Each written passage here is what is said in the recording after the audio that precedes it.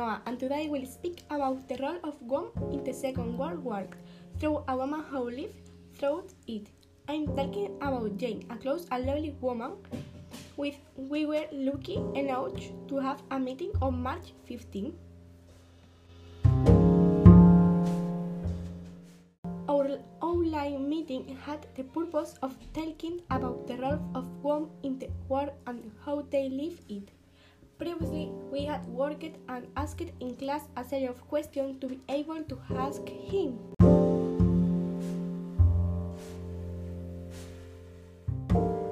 Firstly, she told us what life was like in general. There were no telephones, food was rationed, and life was very hard because of the bombings. She told us that she married Bob, a man of good looks, and they had 3 children, Alice, Bruce, and Celia, and she was a nurse.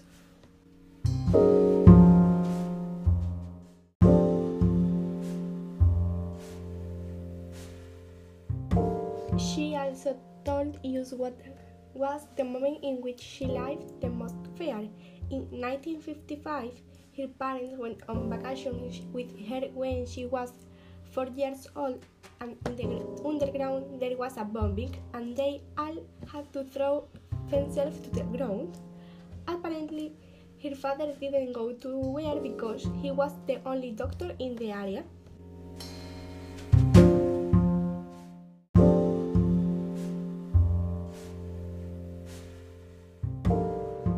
Secondly, we asked him questions related to the war, and later he went on to ask him about anecdotes from our teacher. Answering this question was very difficult for her. The first question we asked her was if the schools were the same as they are today, and she told us not. That the schools were very limited for girls, and it was more difficult. The second question was if any of her relatives had gone to war. She told us that luckily not, because her father was a doctor. The third question was what changes would she make today's society. She answered that she would make many, but that it would be very difficult. And the last question was if she considered herself a feminist. She told us that it was very difficult to answer.